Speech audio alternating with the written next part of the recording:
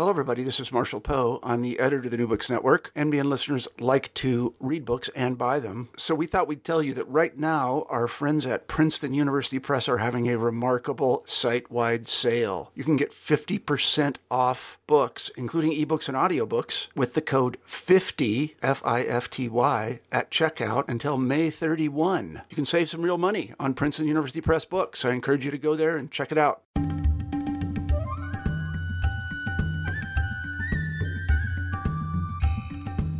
Hi everyone, welcome back to New Books in South Asian Studies.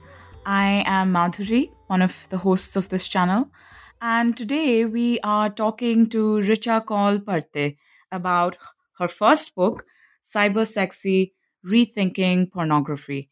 So the book came out last year in 2018 from Penguin Random House. Richa, welcome to the show. Thank you so much for joining us here at NBN. Hi, Madhuri. Thank you so much for having me. I'm so excited to be here. So, Richa, let's perhaps get started by you telling us a little bit about yourself.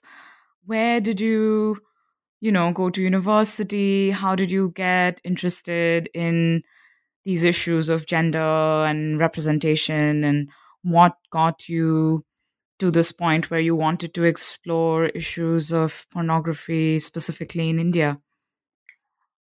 Okay, so I grew up in India, in Tamil Nadu. And when I was a teenager, I moved to the UK, and I went to university at the University of Sussex, which is in the south of England, just outside Brighton.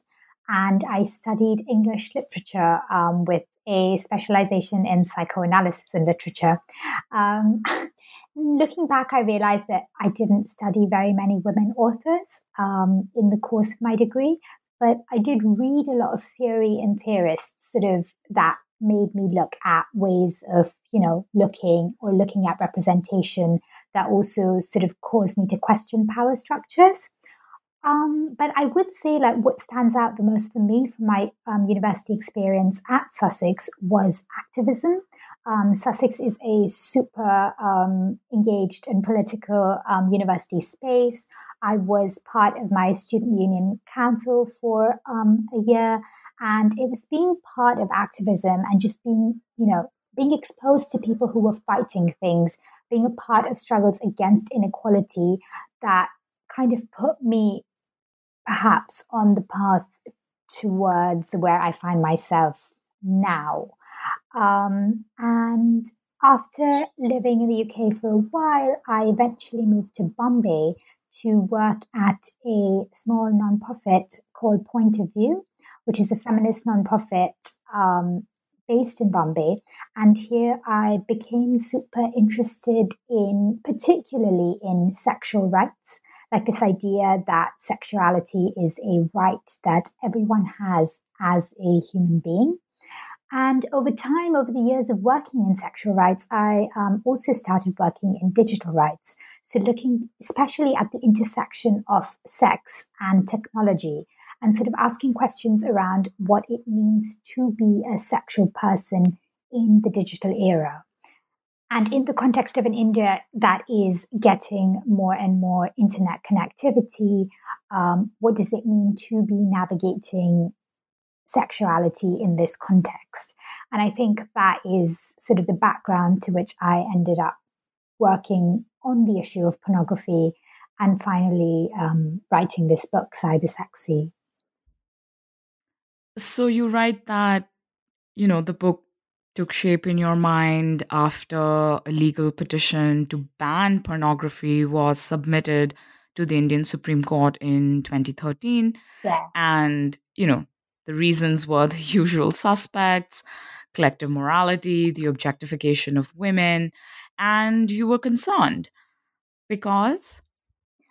Okay, so yeah, 2013, not a good year for porn in India, because it wasn't just the Supreme Court petition. There were in fact two petitions that same year. One was to the Supreme Court, and the other was to the Rajya Sabha, which is a House of Lords, or the upper house of Parliament. And both these petitions were calling for a complete ban on online pornography. And in say, in typical overblown South Asian language, they were quite extreme in the things they said. The Supreme Court petition compared pornography to Hitler and to AIDS. But what these petitions kept doing was circling back to this idea that pornography was bad for women. But I think when you read these petitions closely, it's super clear that this vague calling upon of women's rights, or actually the so-called protection of women, is sort of a very thinly veiled effort to stop what the Supreme Court petition literally calls a moral cancer sweeping across society. And I'm super suspicious of any laws that are supposedly made for, and like for in air quotes, women, but then keep circling back to morality. Like, to me, this totally doesn't read like women's rights. It sort of reads as an effort to keep controlling women and to preserve some absolutely outdated sense of public morality. But also, I think the second part of this response that I had to the petitions came from the fact that, they really didn't line up with any of the work I'd been doing on the ground as an activist. These petitions had literally no sense of the realities of actual people using the internet, and in particular, the realities of women. I mean, to be honest, these petitions don't even see women as having realities other than this like need to be protected and for their honor to be defended. And so I thought in the context of this, it was really important for an Indian woman to write something significant, to write a book about this issue, because women's voices were entirely missing from the debate of whether or not we should ban pornography for women. And I think I obviously didn't think that made any sense and wanted to see something that pushed back against this lack of representation. Right. And, while reading the book, I kept circling back to all the Foucault that I have read in graduate school. And of course, you never mention Foucault at all. But his notion of, incitement to discourse, regulating representations, regulating actions, morals, how should we do it? How should we talk about it? How should we feel about it while doing it, while talking about it? And I kept then circling back to how this is such an interesting moment for nonfiction in India, because your writing, it's so informed and astute, but it isn't didactic in the way that I think a lot of academic work on heavy topics like sexuality and new media can be. And I love this sort of lighthearted camaraderie and intellectual curiosity that you bring to a topic that is so complicated and so emotional. And all these laugh out moments that, you have that I so identified with, being an Indian millennial myself, growing up in the mid 1990s. So I have to ask, you said that you wrote the book to bring women back into the picture, right? To represent how real women feel about sexuality and pornography. But I also then have to ask, who were you writing for? Because you wear your research credentials so lightly, right? And the literature you engage with is done in this conversational style. You have frequent personal asides, observations. I mean, the dial-up internet, the Sweet Valley books, the David Boreanaz's posters. I mean, 90s kids listening, you'll know what I mean. Although I didn't watch Buffy, I was more of an Angel kid. But even things like the casual homophobia or, no real reckoning with my own class privilege as I was growing up. And I discerned all these things in between the lines while reading the book that made it so much more evocative for me than if this was some tome on pornography in India. So again, who is this book for? Who were you writing for? Oh, I feel like all I can think about is you got to Angel without Buffy. I know, right? I don't know how I skipped over Buffy. Maybe because we got cable late and Buffy wasn't showing on Star Movies at the time. I don't know. Okay, well, you can always go back to Buffy. That is what I strongly believe. But to come back to your question, okay, so a few thoughts, I guess. Cybersexy, it's a work of narrative nonfiction, which means that it's written quite episodically. It features the stories of people I've interviewed, but it also quite heavily centers the narrator, which is obviously me. I've also tried to weave in secondary research and literature, like including commentary on legal stuff and things like that, in order to place these stories, both mine and other people's, in a wider context. So yeah, I'm really very happy to hear your very kind description of the book, because I definitely do see it as a conversational and hopefully, accessible book. But also, as you were saying this, I was thinking this really weird thing has happened since Cybersexy's publication, which is that a handful of reviews from major Indian publications and also readers on the internet and college teachers even have called Cybersexy an academic book. And to me, my academic background, like I explained, it's in literature, it's in post-structuralism, it's in this very self-referential analysis of language. So, of course, for me, this book, it really isn't academic in that sense, or didactic, as you put it. But the fact that so many people have read it as an academic book sort of makes me think also about how that term academic operates and how it could mean such different things to different people. And I think that's been quite eye-opening and strange, I guess, but also cool. But anyway, so this question, oh gosh, about who Cybersexy is for.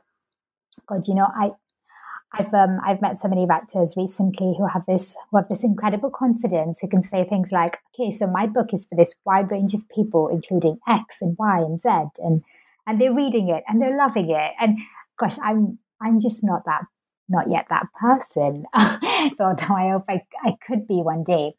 But I guess what I can say is that, so when I was, say, 19 or 20, becoming a sexual person, growing up on the internet, living first in India, but then in the UK as a young brown woman, I really did wish that there was something that gave voice to my experiences and something that made me feel seen or heard.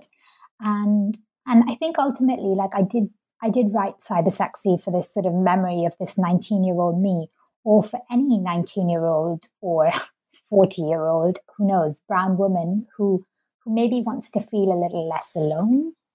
And more seen. And more seen, yeah. And hopefully more seen. You mentioned briefly that you interviewed people for the book, right? And you have these snippets of your conversations with them and, their backgrounds and experiences, both on the internet, but also in the real world. So cis-identified, queer-identified. Will you maybe talk a little bit about what that was like for you, in that how did you go about selecting your interlocutors? How long did it take? Were you very conscious about making sure that, you were being representative in terms of region and caste and class and gender identification? What was that process like? Okay, so this question's quite difficult for me, and because I'm quite conflicted in my own mind, so I'll try and talk you through some of that conflict. The process itself was really haphazard, I think, looking back. I found interviewees through Twitter, through the women's movement, through friends of people I knew, friends of interviewees, and I'd interview them that way. And I was writing the book alongside interviewing people, so it's not like I did all the research first and then started writing. I don't know if that's normal, but that's how I did it. I started in January of 2016, and I submitted a final draft at the end of 2017. So that was 2 years plus a couple of months after that we spent on copy editing and proofreading, and then we went to print with Penguin in May 2018. It came out in May 2018. We probably went to print in about April. But I think the conflict comes from looking back. I'm not fully certain if my process around finding interviewees was in fact the best way to go about things, because many people have commented on how cybersexy is intersectional, but the thing is that I didn't really set out to find people from particular backgrounds.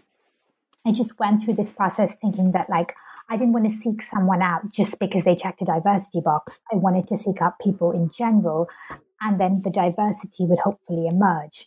So I would just sort of put out call outs on Twitter or reach out to my friends and fellow activists. And because of the sorts of circles I'm a part of, there ended up being a lot of diversity when it came to some things. So like sexual orientation, religion, geographic location, for example. But this also meant that there ended up being some serious gaps in representation, I feel. Like I only have a couple of Dalit interviewees. I don't have any trans men. The only physical disability actively represented is from a visually impaired person. But I still don't know what's better.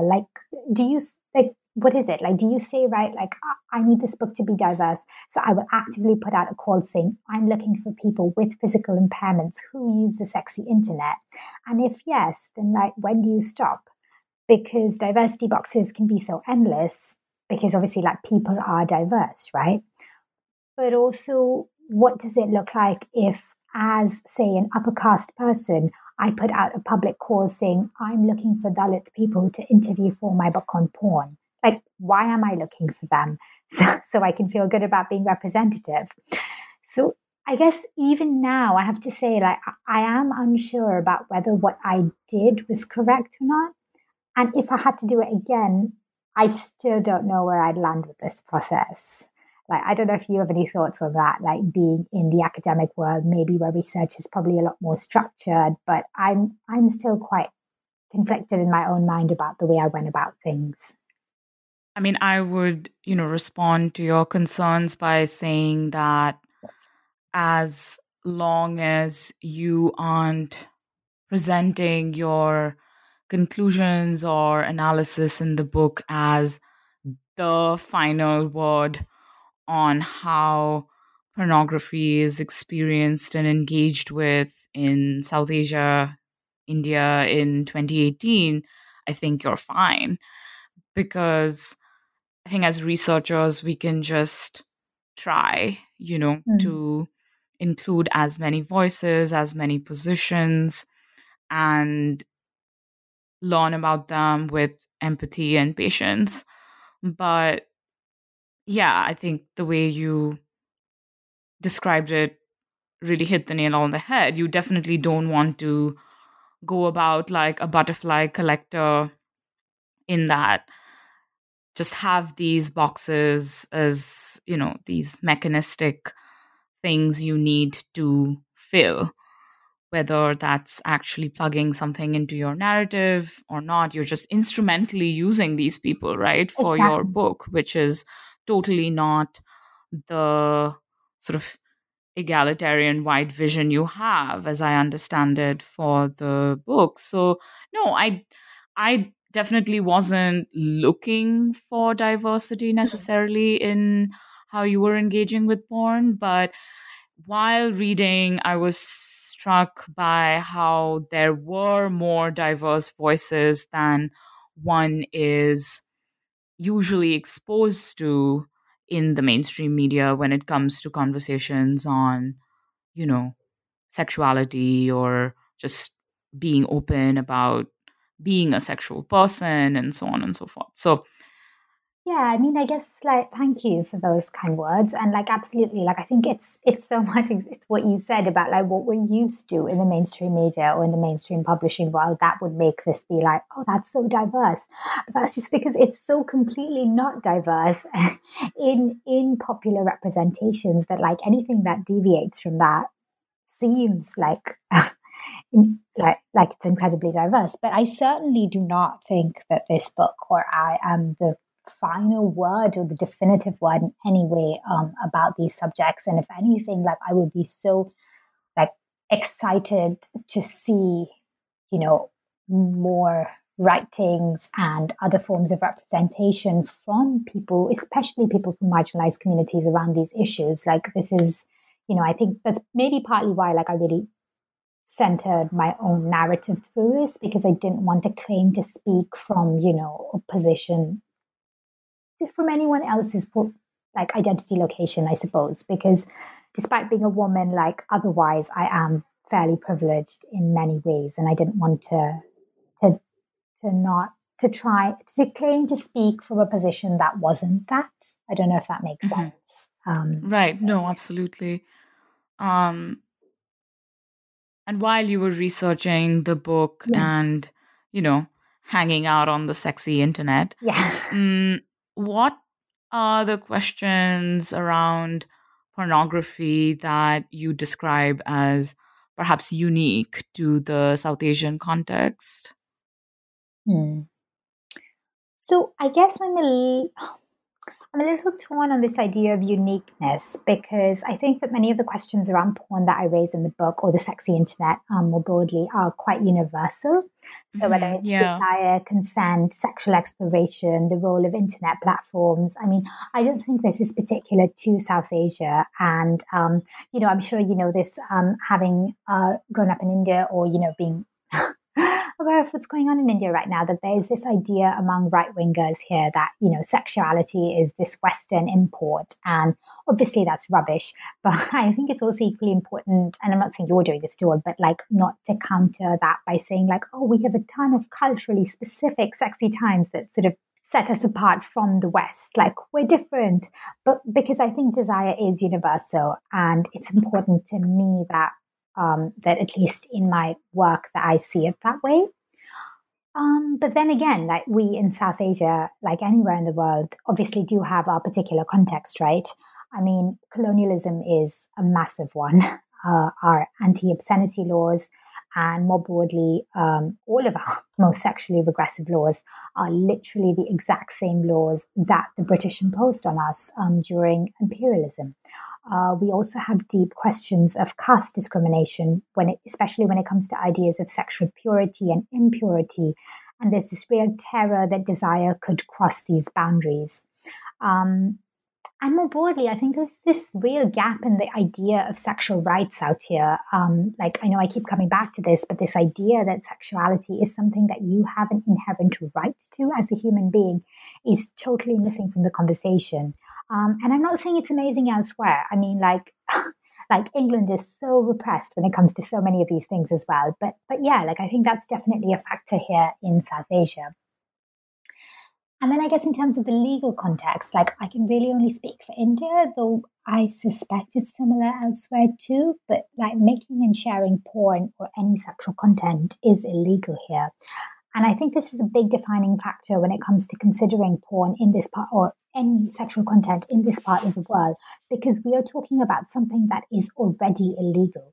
So in order to advocate for its possibilities, I think we have to, by definition, advocate for its decriminalization. Right. And, I'm just going through the book and revisiting the parts that I enjoyed. And, the chapter on consent. When you wrote the book, and now in our post Me Too era, and you have these frequent pop culture flare-ups like the Aziz Ansari case, reading your chapter now, so much of the discussion to me was so prescient at so many levels.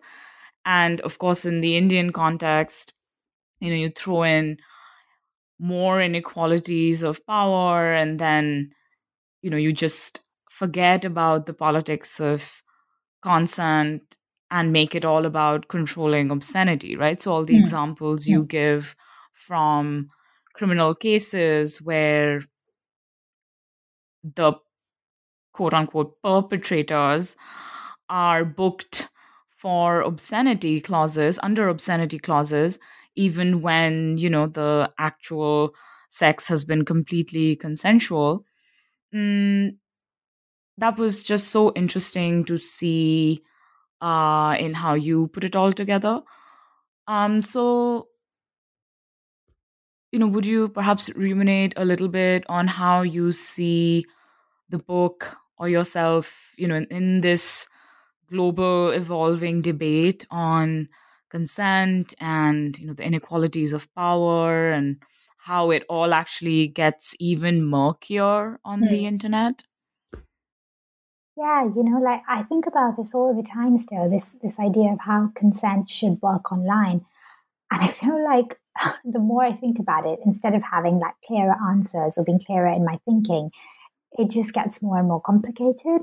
So Cybersexy's chapter on consent is the longest chapter in my book. And it's called The Fault Lines of Consent because it really tries to explore just that, this idea that consent is not cut and dry, and how it's all being made worse by the fact that on the internet, right, our sexual bodies or our bodies, they exist as data.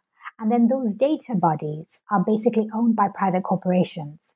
So the playing field for everyone here is already so unequal. And then it's on this unequal playing field that unequal gender-based violations of consent are taking place. And it's all super murky, like you said, right? Like it's very overlapping. There's a lot of stuff going on here. And I guess my hope is that Cybersexy can provide some sort of a starting point for untangling some of this mess, or at least recognizing some of this mess. And also for providing a thinking that says, like, unless we fight this inequality, whether it's between men and people of non-male genders or between corporations and all people, we aren't going to be able to lastingly fix consent violations. And I mean, that's not to say that we shouldn't do a ton of stuff in the interim to make things better, but I think that we also shouldn't forget the bigger picture, right? This fight for equality, because I think that's really the only thing that's going to make that lasting difference. Going back to obscenity, I mean, if the objective of pornography laws, at least in India, is about controlling obscenity, then the real question, which is, how to parse and better understand consent and to teach individuals about the politics of consent, or how we can do better with consent giving and consent taking. I think, the priorities really have to be set better, right? Yeah, absolutely. I guess exactly what you said about obscenity laws, right? Like, obscenity laws are what govern sexual content in South Asia. And these laws are morality based laws. They have no sense of consent. So the laws that make pornography illegal right now in India don't distinguish between if, say, a woman consented to have sex on camera or she didn't. And to me, that's so deeply wrong, because we're attacking the wrong thing, right? We're trying to preserve morality. We're not trying to preserve women's rights. And that kind of circles back to what we were talking about right at the start about these anti-pornography petitions, is that they are so rooted in morality, because if they actually cared at all about women's rights, they would be foregrounding consent, not obscenity. And I think that conversation needs to shift, and it needs to shift so urgently, because I really do believe that these obscenity laws are holding us back in so many ways and from making so much social progress. Speaking of agreeing to have sex on camera, or, performing sexual acts on camera, for your partner or for wider audiences, you disagree, right, with Peter Berger's theory of the universal male gaze. And I was so amused by the way you actually argue with him in the book. And John the larger Berger, point, yes. Yeah. right.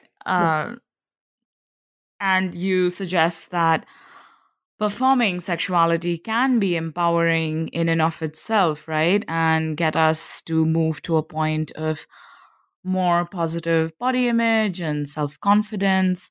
What brought you to this argument? Oh gosh, Madhuri, I get asked this question so much by feminists that now I'm starting to wonder if I potentially came down too hard on male gaze theory in my book. So I definitely don't oppose male gaze theory, which I attribute to the feminist theorist Laura Mulvey, and then certainly John Berger's ideas of men watching women and then women watching themselves. Should I explain male gaze theory, or your viewers? I mean, go ahead. Perhaps Know about some readers could do a little revision.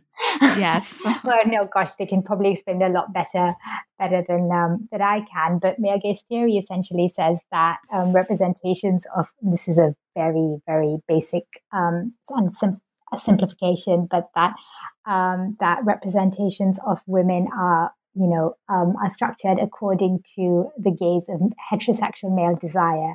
And therefore, when we, irrespective of our gender, look at this representation of a woman, we see the woman as a straight man sees the woman. And by extension, John Berger would say that as women, we see ourselves as men see us. These are really important ideas, because I think it's super important to recognize how much of the world is structured according to male heterosexual desire, including how we see ourselves as women or as people of non-male genders. But I guess what I do take issue with is how frequently and unthinkingly the phrase male gaze is thrown at representations of women. Last year, I had an event about cybersexy in Delhi, and I was in conversation with a fantastic feminist journalist. And before we had the event, we were chatting a bit, and we sort of talked about the idea of male gaze, and she called it a lazy theory, and I really agree with that. Because how easily are we able to look at women's sexual selfies on the internet and be like, oh, that's so male gazy, or say dismissively that all porn caters to the male gaze.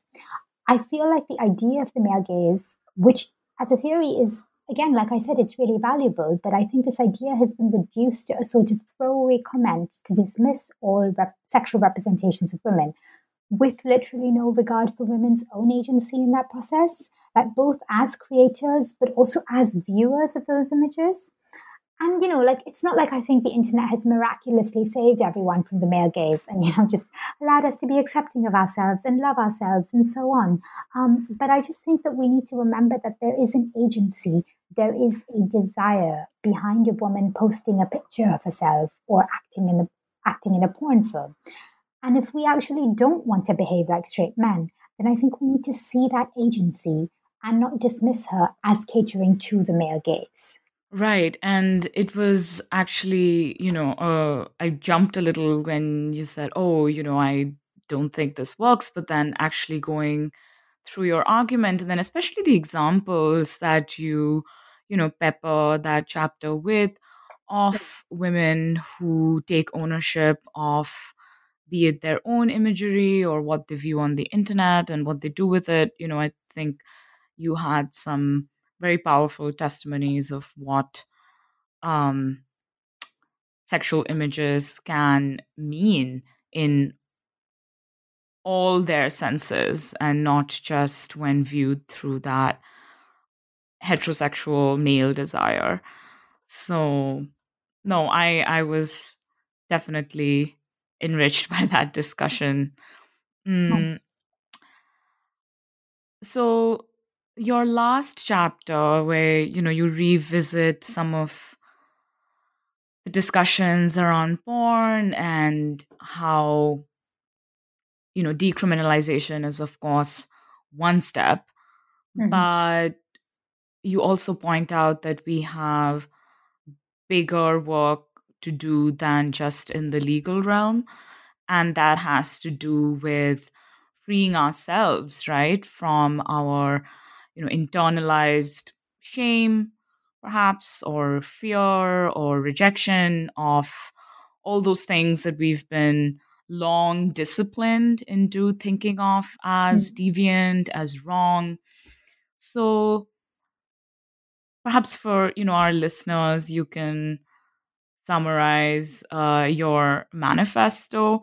I especially loved how you phrased what we should be struggling towards, right? A time when we can all be respectable authors and fun cam girls, right? And, you know, we're messy, we're human, there's desire, there's disgust. So when can we be respectable authors and cam girls? Oh, that's such a big question, and it's not one I'm sure I can answer, because this is stuff that I grapple with constantly in my own mind. And I guess one thing I feel quite strongly, though, is that we can't see these as individual burdens to bear and overcome, whether it's Hmm. ridding ourselves of shame or fear that you spoke about. Um, these are not individual burdens. And I think that it's important that we don't frame them that way. Like something that a lot of people have mentioned or do talk about is this idea of internalized misogyny, right? And like, how do we rid ourselves of that? And again, like I kind of hate the way this phrase is used to discount a woman's choices. Like, oh, that's your internalized misogyny speaking. Because like, who hasn't internalized misogyny, right? Like misogyny is a way of thinking and seeing that is produced by patriarchy. And we're all living under patriarchy, right? It's like capitalism. Like, of course, we've all internalized this. And so while I do think we should all resist in whatever individual ways we can, I think it's super important to remember that this just absolutely has to be a collective fight and struggle. Like, we cannot place the burden on each individual woman to say, like, oh, you have to love your body now, when society is constantly telling you that your body is wrong. Like, that is too much for one person to do. And to me, like, I think the best thing we can do is to reach out to each other and to stand up for each other. like like for example, like you saying that when can we be authors and cam girls is and respectable authors and respectable cam girls, it's lovely to me because it makes me feel like you accept my desire to be a cam girl and that you support that decision. And that's really, that to me, that's really powerful. And I feel like the way we can overcome prejudice and oppression has to be something that we do together. And this is also pretty much my favorite thing about being part of activist spaces, right? This knowledge that whatever I'm trying to resist, I'm not alone in doing it. And I think that that's very much kind of where I was going with Cyber Sexy as well. This idea to say that we can do these things, but we have to do them together. Does that answer your question? Yeah, no, I am smiling while listening to you, and this is just, yeah, so great. What are you working on right now? How are you taking this project forward in, what you're currently writing or? I don't know that I'm taking this particular project forward, but I am taking these issues and these concerns forward in the work I do. I mean, I hope I am. I run a small digital imprint called Deep Dives, where we publish long form reporting and essays. And so most of the stuff we do is at the intersection of gender, sex, and technology. And so I'm currently working on a series. It's a global series. We've got authors from like various countries that looks at the intersection of big data, gender, and sex. And I think big data is very much where these conversations around technology are going. And I think it's important to question some of those power dynamics from the perspective of gender and sexuality. And that's kind of what I'm working on putting together now. And we should start publishing this series of essays, hopefully next month. So that's pretty much where my energies are going at the moment. I'm also getting back to freelance writing. And hopefully we'll be able to at some point begin another large project. But currently it's these smaller sort of pieces of work that I'm doing. Well, this is all very exciting, and thank you again for writing this book. I really enjoyed it. I learned a lot. I didn't know so much about Second Life. So, it's Huh. been studied a lot by anthropologists as this parallel virtual realm, and, how social inequalities are replicated, and, Hmm. what this means about, human subjectivity more broadly speaking.